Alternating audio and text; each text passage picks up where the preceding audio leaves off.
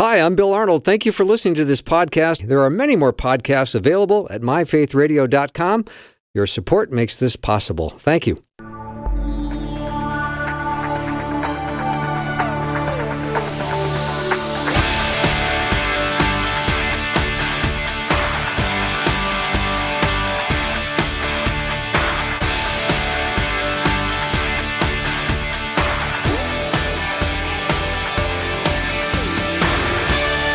And a warm welcome to the afternoon show. I'm Bill Arnold. We're in now hour 2 of Guy Talk, and I think this is appropriate. Let me tell you, I've got a power panel today. Tom Parrish, Greg Borgond, and Jeff Verdorn here to answer your questions. So if you just climbed in your car, I hope you had a wonderful day. If you are getting dinner ready, what's for dinner? Because I'm always curious. And we're going to take questions, and great questions coming in. If you've got yours ready to go, text it over 877-933-2484. Again, 877-933-2484. All right. How do you talk to New Age family members when you are a Christian without cutting the relationship off because they are in very deep and unwilling to believe anything else? Do we just pray and not say anything back when they send links to what they believe? Oh, I'd love to talk to these people. I bet you would, Tom Parrish. I enjoy them very much. And the reason I like to talk to them is that one of the first things I want to do is I want to listen as much as I can to what they're saying, see if I can get an understanding. And then I ask the Lord under my breath constantly, Lord, give me questions I can ask them that will challenge their logic, their basis, their whatever they come up with. And the Lord has always been good. Now, I've been doing this a long time, so I've got some experience. I start asking the questions, and usually what happens is that most of them, if you can do it without getting your emotions in the way or getting angry or whatever, you can ask the questions. It is amazing how many of them will say, well, I don't know. Well, I don't know where that came from. I don't understand. And it's in that challenging, and you don't want to keep that going on a long time. It's kind of you do it, you get away from it, you come back, you do it again. It's multiple times, and I have seen people literally come away from that thinking and literally start asking about Jesus and how do they become right with him. Yeah, and we've talked actually about this, Bill, on your show. I don't know if it was on Guy Talk or not, but we talked about, or I talked about the fact that essentially run into two types of people like this. They're either a skeptic or they're a cynic. A skeptic is somebody who has a threshold that if you simply answer the question, sound logical to them and they can piece it together, they'll get to a point where they're ready to hear what you have to say. Where cynic, which is I think what the questioner is talking about, they think they have all the answers. Sure. In New Age, they have all the answers. They're cynics, so they feel that they're above the fray, and all they want to do is have a monologue to give you what they particularly believe. So how do you deal with them? Well, first of all, for a skeptic who has a threshold, you simply answer the questions they're asking and try not to go any further. Seeing a door open, you don't want to spit out everything you know because they'll not come back again. And maybe they'll test you with a surface question. So you simply discipline yourself to answer the questions they're asking. With a cynic, just what Tom was referring to, you question the answers they're giving. So in other words, you're not doing it with disrespect or to try to shame them. You're asking them to be thinking about how does this correlate with what you said a few moments ago? Have you considered this, just like what you're talking about, Tom? I did that with my dad. I mean, on Sugar Island before his death, he was very much a cynic. And so I knew that. And so he was spouting off what his beliefs were about multiple gods and all the rest of it. And I'd simply say, Dad, how does that relate to what you said a few minutes ago about this thing? And this went on for a little while, and before it was over with, he looked out this picture window where the Great Lakes tankers go by, and as if I wasn't there, and he said, about himself, he says, well, that sounded stupid, didn't it? Because nobody had asked him to correlate the thoughts that he was saying. And then the other thing I would say, regardless if they're a skeptic or a cynic, you have to rely on the Holy Spirit. He's the one that convicts the world of sin, righteousness, and judgment. He's in every single conversation. So you have a responsibility to that person, answer the questions they're asking, question the answers they're giving, but you cannot take responsibility for them. That's the job of the Holy Spirit. Yeah, I want to be a tool of the Holy Spirit. I don't want to be a hindrance to the Holy Spirit. And there's plenty I can do to hinder a conversation. You don't want to be a replacement for him either, No, right? I want the Lord to speak, and that's why I say a lot of the time you're really listening to the Holy Spirit as well as the person. Mm-hmm. I like that you question the answers, Greg. I think that my approach with a cynic is basically like that. You question their assumptions. You question, why do you believe what you believe? How did you come to that conclusion? Yeah. What are the foundational kind of assumptions or conclusions that they have made? Because there's something behind that, right? And they're believing some lie. So what is that? Keep just asking them questions about how they got to where they're at. And at some point in time, you'll figure out, oh, that's it. That's the foundation that you're building on that's not correct. Yeah. Well done, gentlemen. All right, how is God going to judge children? When children die, are they going to heaven, or do they need to accept Christ as their Savior? Well, it depends on what we've talked about again here in the past, and that's the age of accountability, and where do we get that from? You remember when David had his illicit relationship with Bathsheba, and a child was born out of that relationship. The child became very, very sick. David was overwrought and wept about him, tore his clothes, and then the child died, and he cleaned himself up and went back and ruling, and they were asking him, the courtiers, how could you do that? And he says, well, God's chosen to take his life, but I will be with him again. So there's an indication there that child, who obviously was a small child, maybe even a baby, he was going to see again. And so and there's other scriptures that kind of relate to that. The idea is that we don't know, there's a different age for age of accountability depending on mental capacity and so forth, but God knows that. And so God is not going to hold, like somebody that's mentally incapacitated. Right. And they're not going to be able to respond to the gospel. So does that mean they go to hell? No. God is a just God. Yeah. Yeah, and I'm thinking about the 63 million babies aborted in this country alone, as well as around the world. I get asked all the time, well, what's happened to those babies? Well, if a sparrow can't fall to the ground that your Heavenly Father doesn't know about and care about, he has much more concern for people. They're created in his image. And I know this, that with those babies, those children, whatever the decision is, and I believe they're going to be with the Lord. I really do. But the Lord will be eminently fair. There's going to be nothing out of place and nothing that you and I could ever say, well, that wasn't right. No, he will do the right thing, and I believe they will be with him for eternity. My wife and I, before our daughter was born, we suffered the loss of 4 babies. But I had this assurance, even as a young Christian, that I would see those children again. Yeah. That I would see them in heaven. And so when I go home to be with the Father, when I crash through the gates of heaven, utterly exhausted, having expended everything on the field of engagement, I'm hoping to meet the children that I never saw. And that's my hope, and that's what my belief is based on my understanding of Scripture. Absolutely. All right, I agree, guys. Nicely done. Here's a question. Was the ascension spoken about in prophecy? I assume the ascension out of Acts chapter 1, when Jesus ascends into heaven, was that spoken about in prophecy? I've done a class on all the Old Testament prophecies for Christ. My list has 87 unique direct prophecies for Christ. I know some have 100 or 104 or more, but I tried to limit mine to specific, unique, direct prophecies. I don't remember, can't think, I don't know if you guys can, a specific prophecy about the ascension. One of the kind of prophetic types, if you will, not a direct prophecy, but a type, a precursor, if you will, is when God is in the temple, his presence was dwelling in the temple, and he's living with Israel, and they kind of forget about him. He decides, well, they've forgotten about me. I'm going to leave. I'm going to pack up my bags, and I'm going to move out of the temple.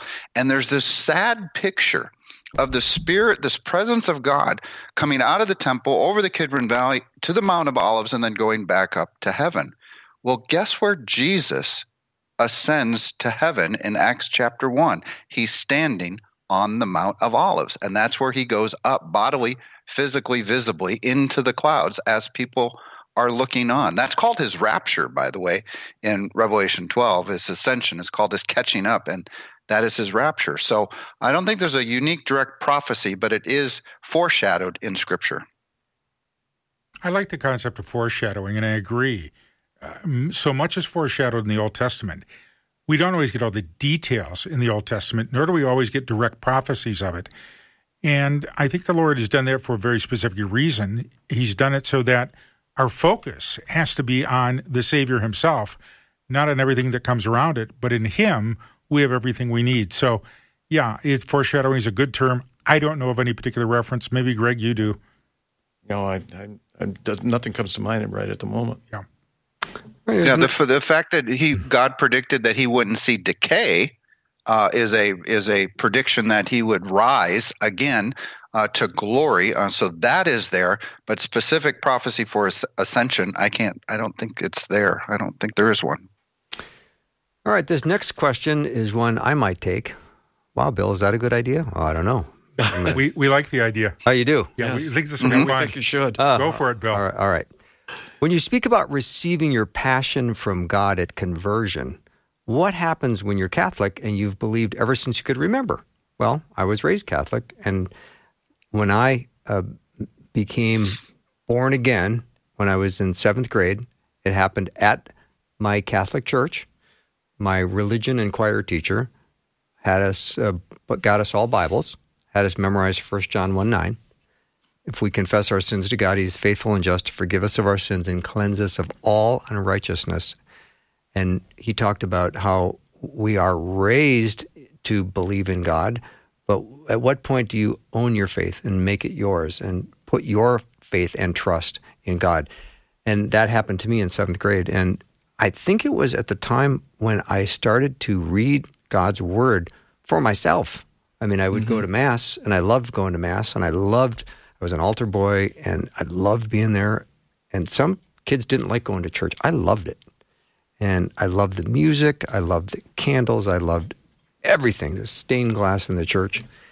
But when I would just hear the homilies, they were good. But when I opened my Bible and I started taking notes and I started reading and I started to feel like the Holy Spirit was taking me on this beautiful journey of faith, I was passionate like never before. So that's when I got my passion. Yeah, it's almost impossible to understand the Bible apart from a personal relationship with Jesus Christ, who gives you the Holy Spirit who resides in you, becomes our instructor, our interpreter, our teacher.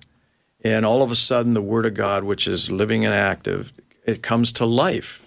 And so I think, Bill, what you're talking about is that you were reading life, and you were feeling it as well as understanding it, and it's kind of overwhelming. I mean, we can go through lots of rituals. I grew up as a Roman Catholic, too. I was an altar boy until I was benched for eating unblessed hosts, but that's another story.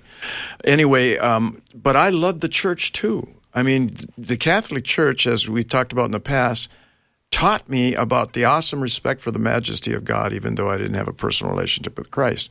But what became real to me is after I came to Christ and opened up the Word of God, and all of a sudden it made sense.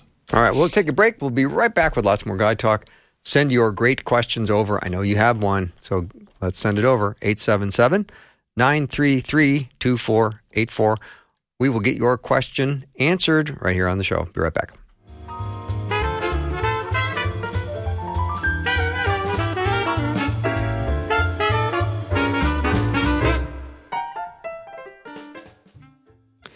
Hi there and welcome. If you are a new listener, we want to officially welcome you with a free welcome packet gift. Request yours today at myfaithradio.com.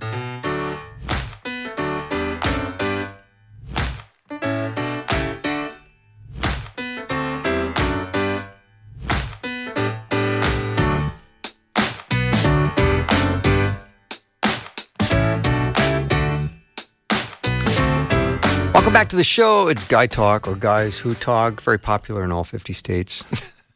I'm just reading this press release that said that. I wrote it, but so I'm not entirely sure it's true. It must be true. But It's gotta be right. It's in my handwriting, so It's it must be inspired, true. obviously. Yeah, no, I agree.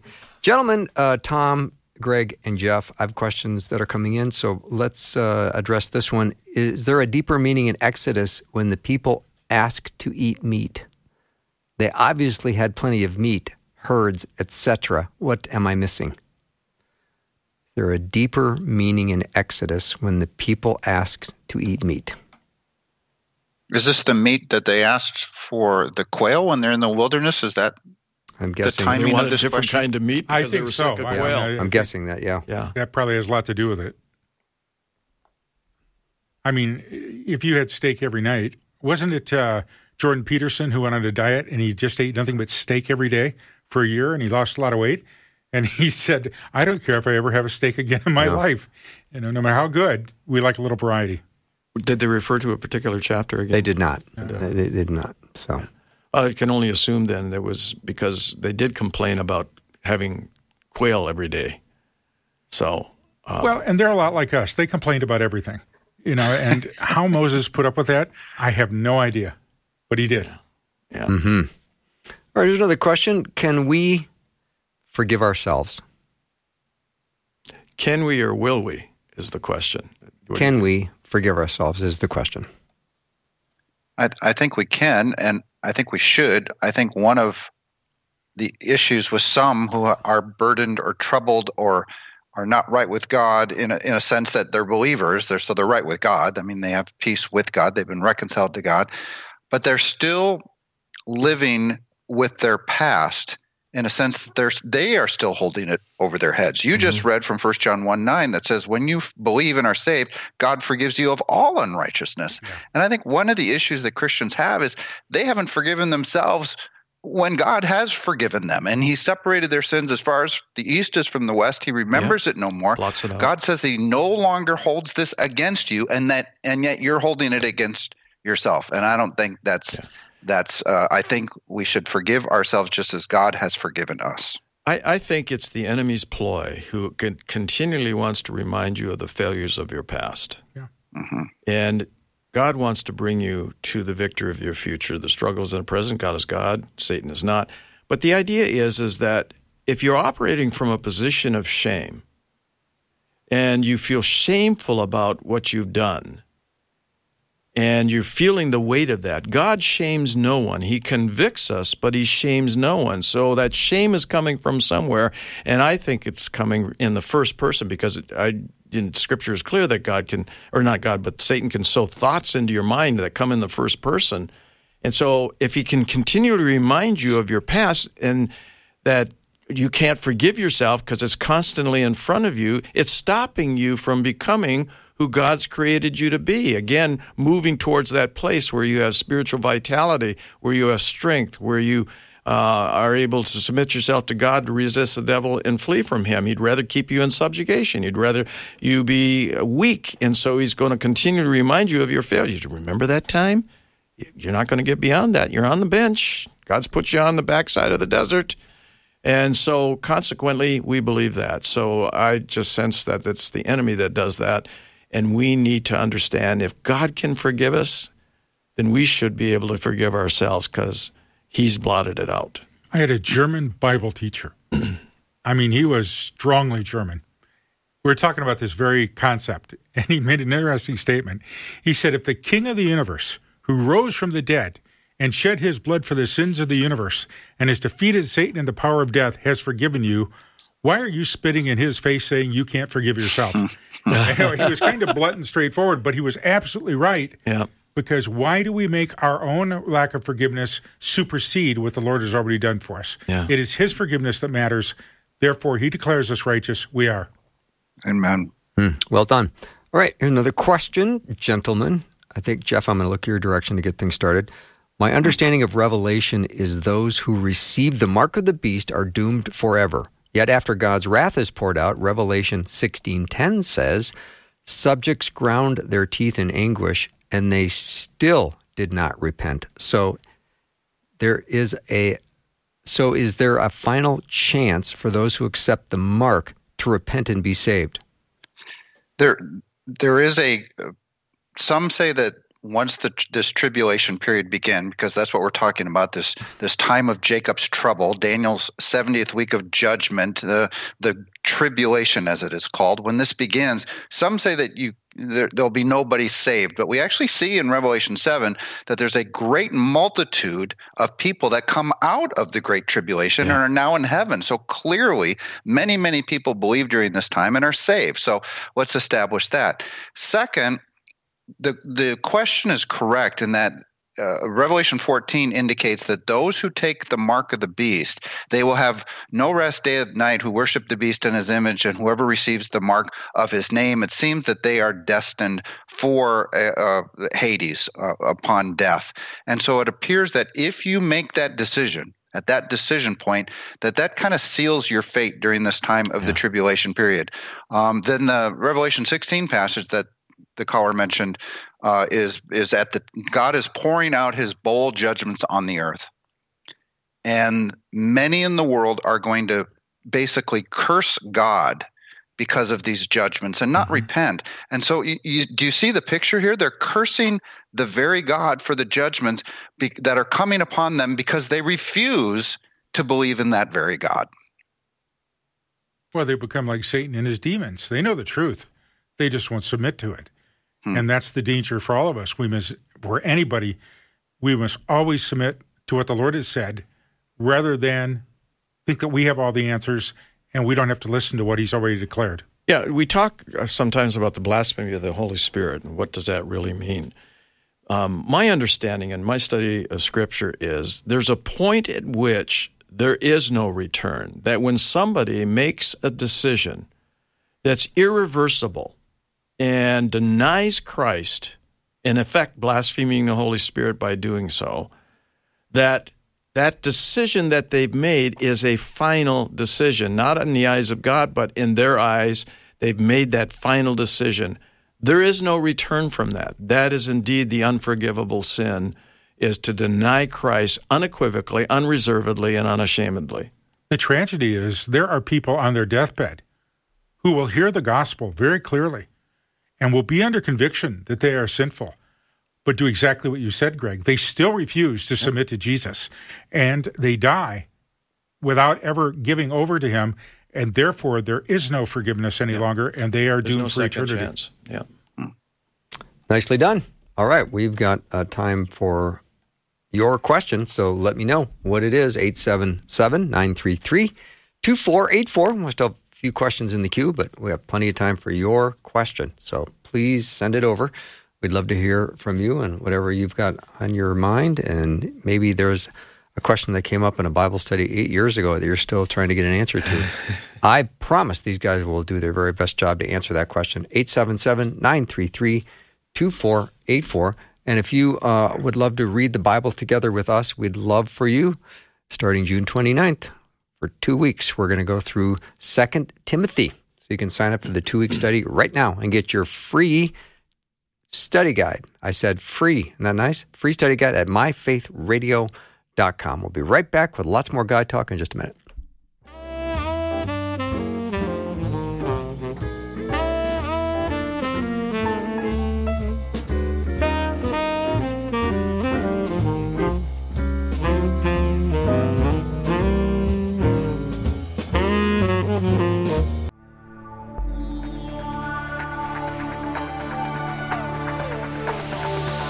It's the afternoon show with Bill Arnold. Prime time, drive time. Let's get it started. Jump in your car. Yeah. What's for dinner? Hey. It's the afternoon show with Bill Arnold. It is the afternoon show, and I am Bill Arnold, so that is all true. We've got Guy Talk happening, or Guys Who Talk, and they're doing a great job. I've got Greg Borgond, Tom Parrish, and Jeff Verdorn as my power panel today. So whatever questions you have, they will do their very best to answer. I think last week you guys got stumped on one question, or you said, no, I don't know how to answer that. So that was good. There are many I honestly don't know how to answer. I get it. In I get everybody's life, a little humility must I get follow. it. All right, here's a question. My niece says that homosexuality is no worse a sin than gossip. Do you agree? If not, how would you explain it to her? Well, first of all, sin is sin. She's absolutely right. Gossip and homosexuality are sin. They're both transgressions. They're choosing to live independent from God. But where the differentiation takes place, where it differs, is the consequences of the exercise of that sin.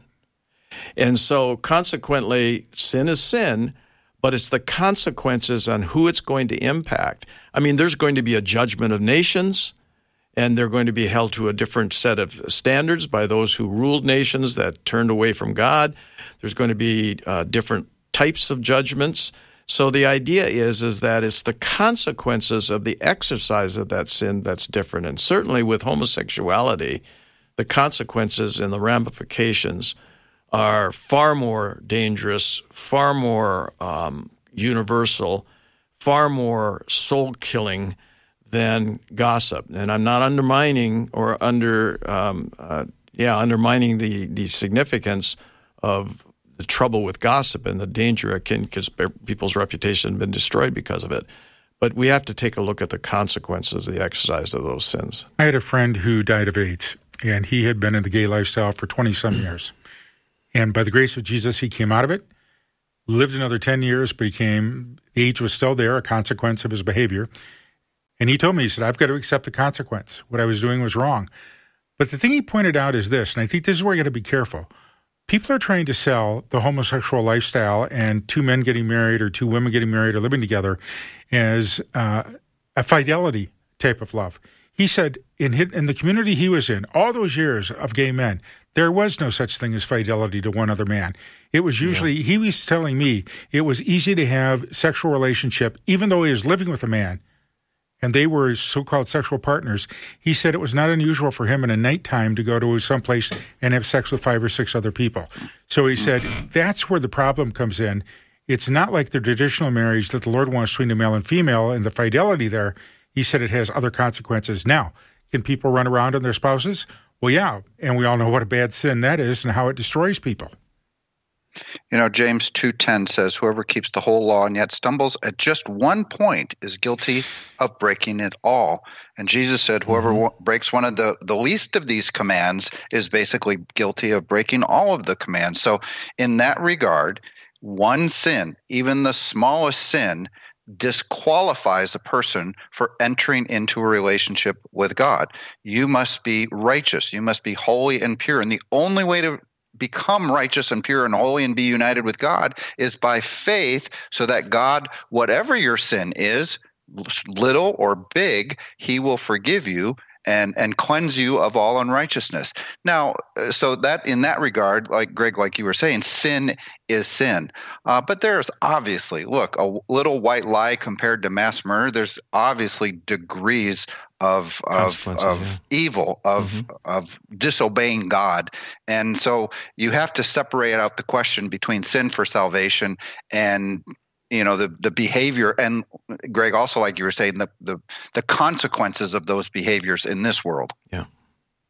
All right, here's a response in real time to the show. I know one of you was talking about the fact that God doesn't shame, he convicts. Who was that? Me. That was you, Greg. Mm-hmm. Okay.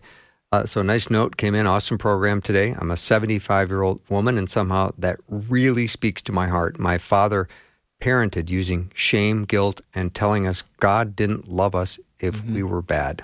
Yeah. I'm still trying to figure out how a bad 6 or 7-year-old child could be to cause that kind of statement. It's incredible how long bad parenting stays with you. Just those words from your guest today were so helpful.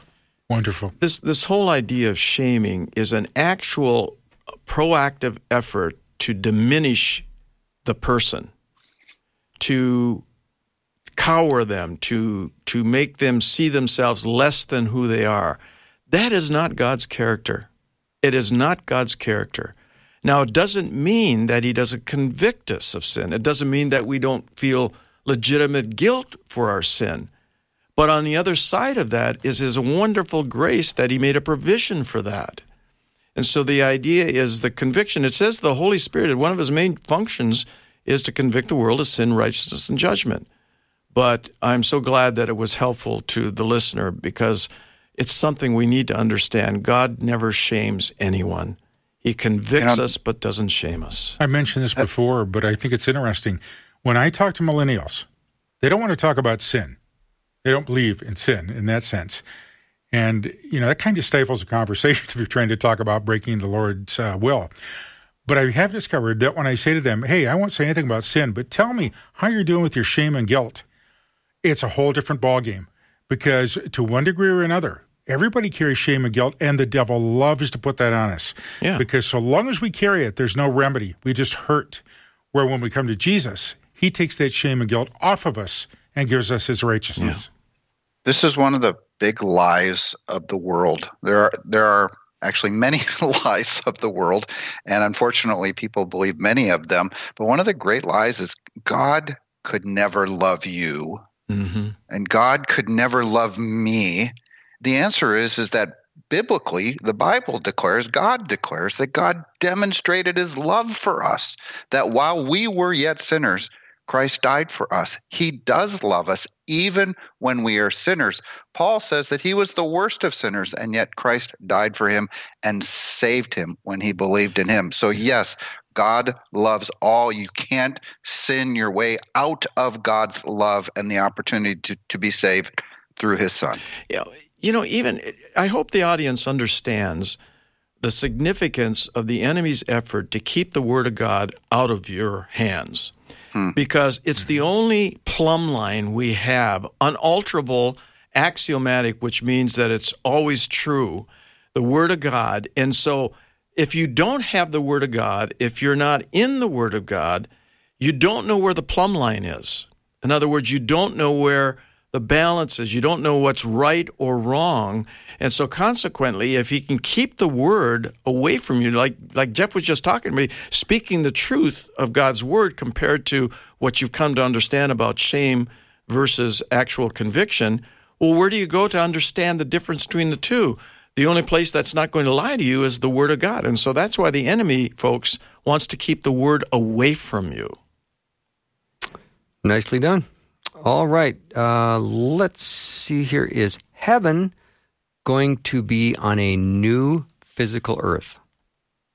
Well, the scriptures, and Jeff, probably you can speak to this even in more detail, but I'll just say simply, it says he creates a new earth and a new heaven, not a refashioned one, not a regenerated one, not taking what we have here and making it better. He says a new earth and a new heavens. Jeff, you might want to respond to this as well. Yeah, he says in Revelation, and he makes all things new.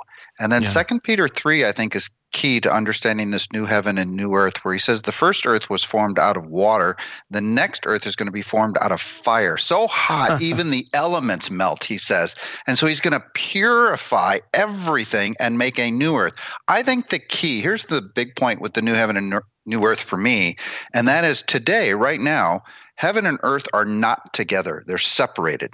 Heaven is up here, earth is down here, and they're apart. For eternity, God is going to dwell with his people. So Revelation 21:3 says, and now the dwelling of God is with men, and he will dwell with them. So I think the key, whether it's this hunk of rock or not, is the fact that God will be with his people for all of eternity, and heaven and earth come together. You're absolutely right. And there's one more element to that, because in the Lord's Prayer, how do we pray? Thy kingdom come, thy will be done on earth as it is in heaven. Well, how is the Lord's kingdom going to come into this world in any form whatsoever, except through his people who believe his word and actually live it out and proclaim the name of Jesus? Apart from that, I know no other way to bring his kingdom except the final destruction and then the new heaven and new earth. All right, here's a comment from regarding the discussion we had on shame and guilt. And it says, I disagree. Shame comes from the Holy Spirit, and having no shame comes from the devil. You guys have any response to that? I would love to see a scripture verse on that, because I'm not familiar with that. If that's true, I certainly want to understand that and teach that, but I don't know of any particular verse that uses the terminology, the Holy Spirit brings shame upon us. Conviction, yes. Yes, that's... But not the word shame, and it's a completely different word in Greek than the word conviction. Yeah, it might be a definitional thing here that the question might be thinking about, because if don't you have any shame is kind of what I hear in that question. And well, of course we should have a self-awareness and understand that we are doing and not do things that, like someone would say to us, don't you have any shame? They might referring to that. Definitionally, what we were talking about earlier was shame versus conviction, as the guys just said. Mm-hmm. Because there are certainly things you would say, I'm ashamed of what I did. Yes. And that's probably a God thing, right? When we in understand. In the moment. Yeah, when we say that and we confess that to the Lord, it's a very good thing. Yeah. When we take shame on and it's of the devil, it's to condemn us. It's not to build us up. Mm-hmm. Yeah. Now, shame is a natural function of a human being when they're exposed to the holiness of God, or they see that they were wrong. There's this natural thing that comes on you, but it doesn't come from God. It comes from man. We feel shame, but it isn't God who shames us. There are just too many scriptures of how valuable we are to God. And the last thing he does is shame us. He'll convict us, but we'll feel shame. All right. Go ahead, Tom. I just think it's what we have to protect. We just had Father's Day. The one thing I wanted to get across to fathers is be very careful how you talk to your children.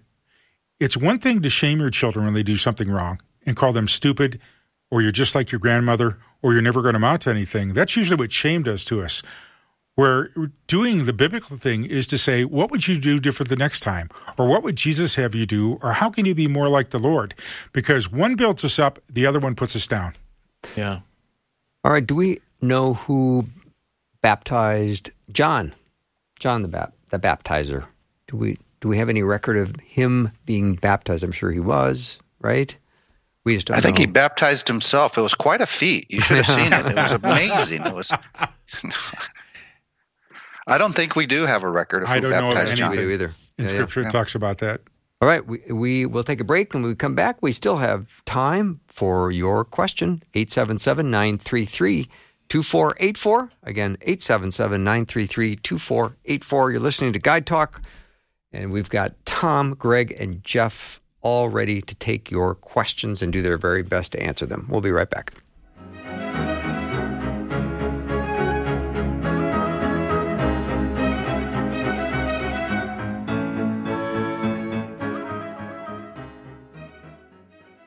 Faith Radio and Afternoons with Bill podcasts are available because of listener support. If you are a supporter, thank you so much. Becoming a supporter today by visiting myfaithradio.com.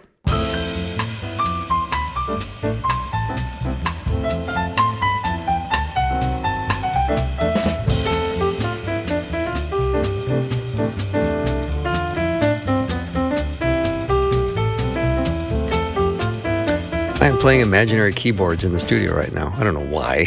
I don't even know if I'm hitting the right notes. You look like you know what you're doing. I'm not. I don't, though. And I'm doing imaginary dancing. All right, it's Guy Talk, or Guys Who Talk.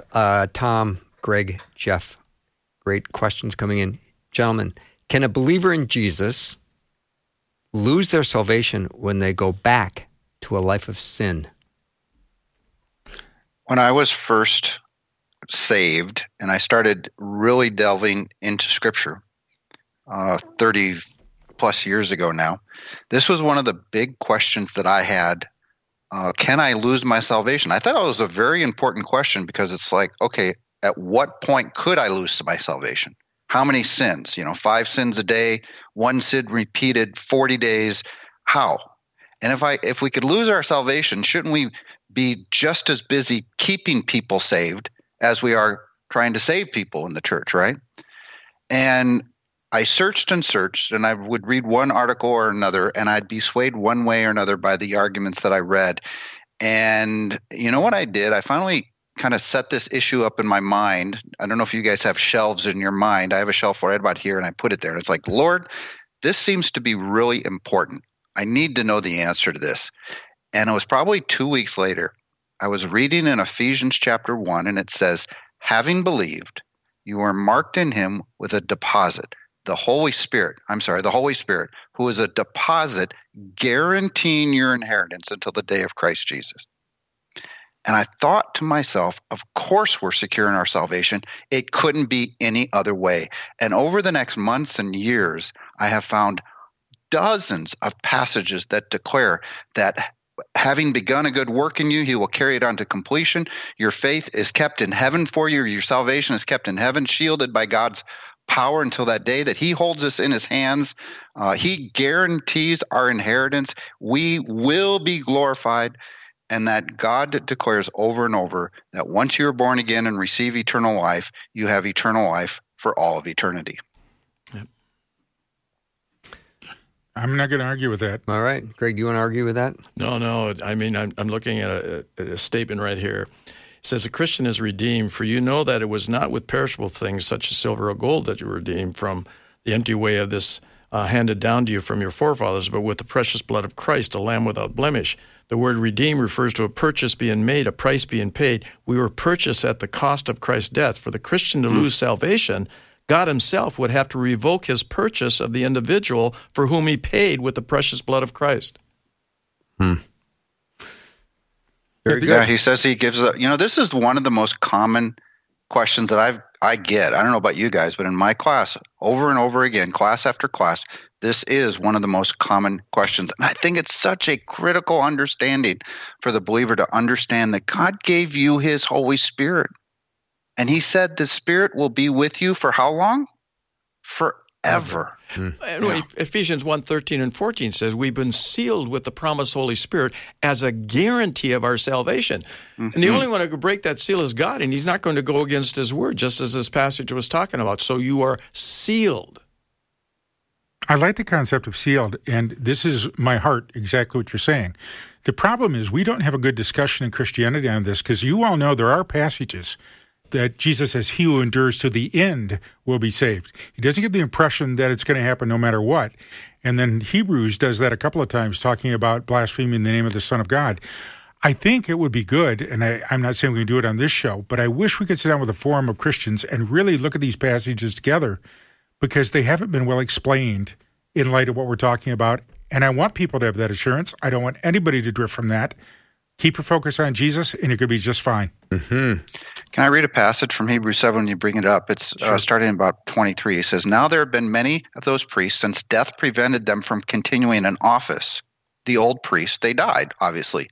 But because Jesus lives forever, he's now our priest, right? He's our high priest in heaven. And because he lives forever, he has a permanent priesthood. Therefore, he's able to save completely those who come to God through him, because he always lives to intercede for them. In other words, your salvation is conditional on the fact that you continue to have a high priest who will intercede for you. Well, Jesus lives forever. He will always intercede for you and be your high priest. Therefore, he can say that he saves us completely and forever. Cool. Yeah, I like that, and I want that to be the reality. I don't want it any other way. Mm-hmm. All right. So many great questions and so many smart people that send questions in. This one, I recently had a discussion with someone who claims to be a Christian but doesn't hold to the Bible as inerrant, authoritative, and inspired Word of God. I don't understand how one can claim to be a follower of Christ but refute our primary source of knowledge regarding who Christ is. Do you think there is an objective view of what a Christian is, and must a Christian hold a certain orthodoxy of beliefs about what Christianity is to be a Christian? It's a very good question, and I think a legitimate question, because that's the struggle I think a lot of people have trying to understand this. Here's what I think about this whole thing. Yes, there are some orthodox things that we need to believe. We need to believe that Jesus, is the Son of God who died for our sins and rose from the dead. Now, do I believe in the inerrancy and infallibility of Scripture? I sure do, and I will teach it that way. But I'm not sure where the Word of God says that if I don't believe in that, I'm lost. It says I need to believe in Jesus. So can there be Christians who miss the mark of the Word of God? Yeah, I think there can be, because they've legitimately thrown themselves at the feet of Jesus. But I would sure like to sit down and work with them and help them look at the Word of God, because most often people who say that have had a cursory look at the Word. They haven't looked in depth. Yeah, it's a matter of who are you trusting in. If you're trusting in, as you talked about, Tom, Jesus Christ is your Lord and Savior. If you repent and you receive Him as your Lord and Savior, you're saved. But if you believe that the Word of God is not inerrant and it isn't true, then you're going to be a Christian infant for the rest of your natural existence. You're not going to grow, because the Word of God is all about growing, all about learning, all about maturing in faith. And how can you do that without spending time in the Word of God to get to know the heart of God? So if you don't believe in the inspired Word of God, then I'm afraid you're going to be a baby Christian until God calls you home. Yeah. Yeah, salvation is by faith alone. I mean, we all all of us agree upon that. The Bible declares it very clearly that it's by faith alone. If you have faith, you can have faith in Christ, right? But how do you know about Christ? How do you know about his death and his burial and resurrection other than the fact that it's been recorded in the Scriptures? So if you're going to question the reliability, the authority, or the inspiration of these Scriptures that declare the death, burial, and resurrection of Christ, who he is, his nature, his character, what he taught, everything about him, it's like, well, how did you get to the point of faith if you don't believe our source for declaring that he is Lord? And yet it is by faith alone. The man on the cross next to Jesus did not have a doctrinal understanding of much of anything. That's right. But he entrusted in the person of Jesus Christ for his eternal salvation, and Jesus said he was saved. So I think it's that simple. Mm-hmm. Well, we were talking about children dying and what would be happening to them. I think a follow-up question came in, so I'll deal with this quickly. The first part I feel like we've covered, but the second part was interesting. What is God's judgment on, or what happens to infants and very young children who die? We did talk about that earlier. I think the comment continues to say, I think it's 2 Corinthians, where the Bible says if one parent is a follower of Christ, the children will be saved. But what if neither parent is a Christian? I'm not familiar with that scripture. I'm not either. It doesn't ring a bell whatsoever. If the person can let us know what passage he's specifically, or she is specifically talking about. I'll find it.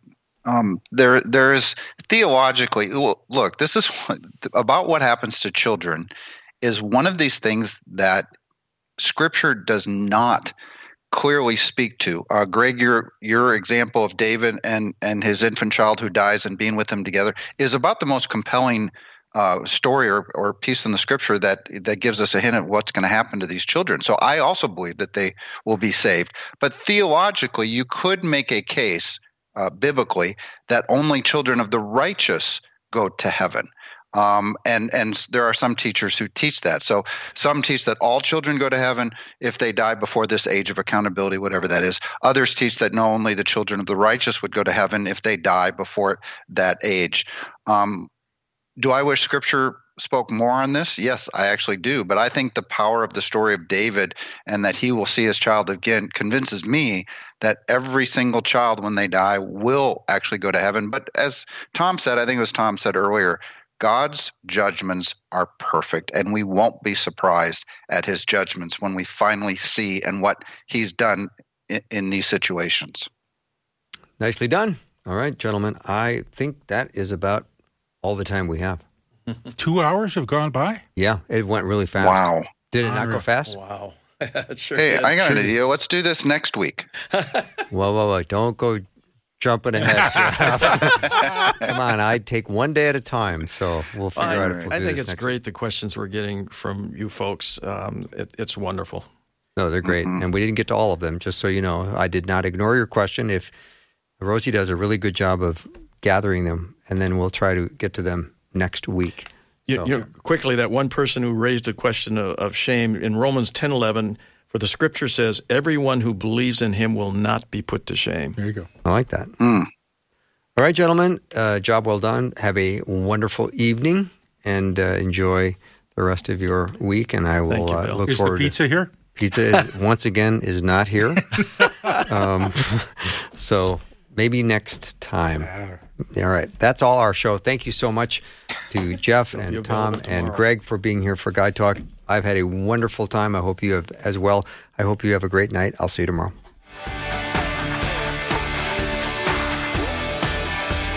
Thanks for listening. Programming like this is made available through your support. Information available at myfaithradio.com.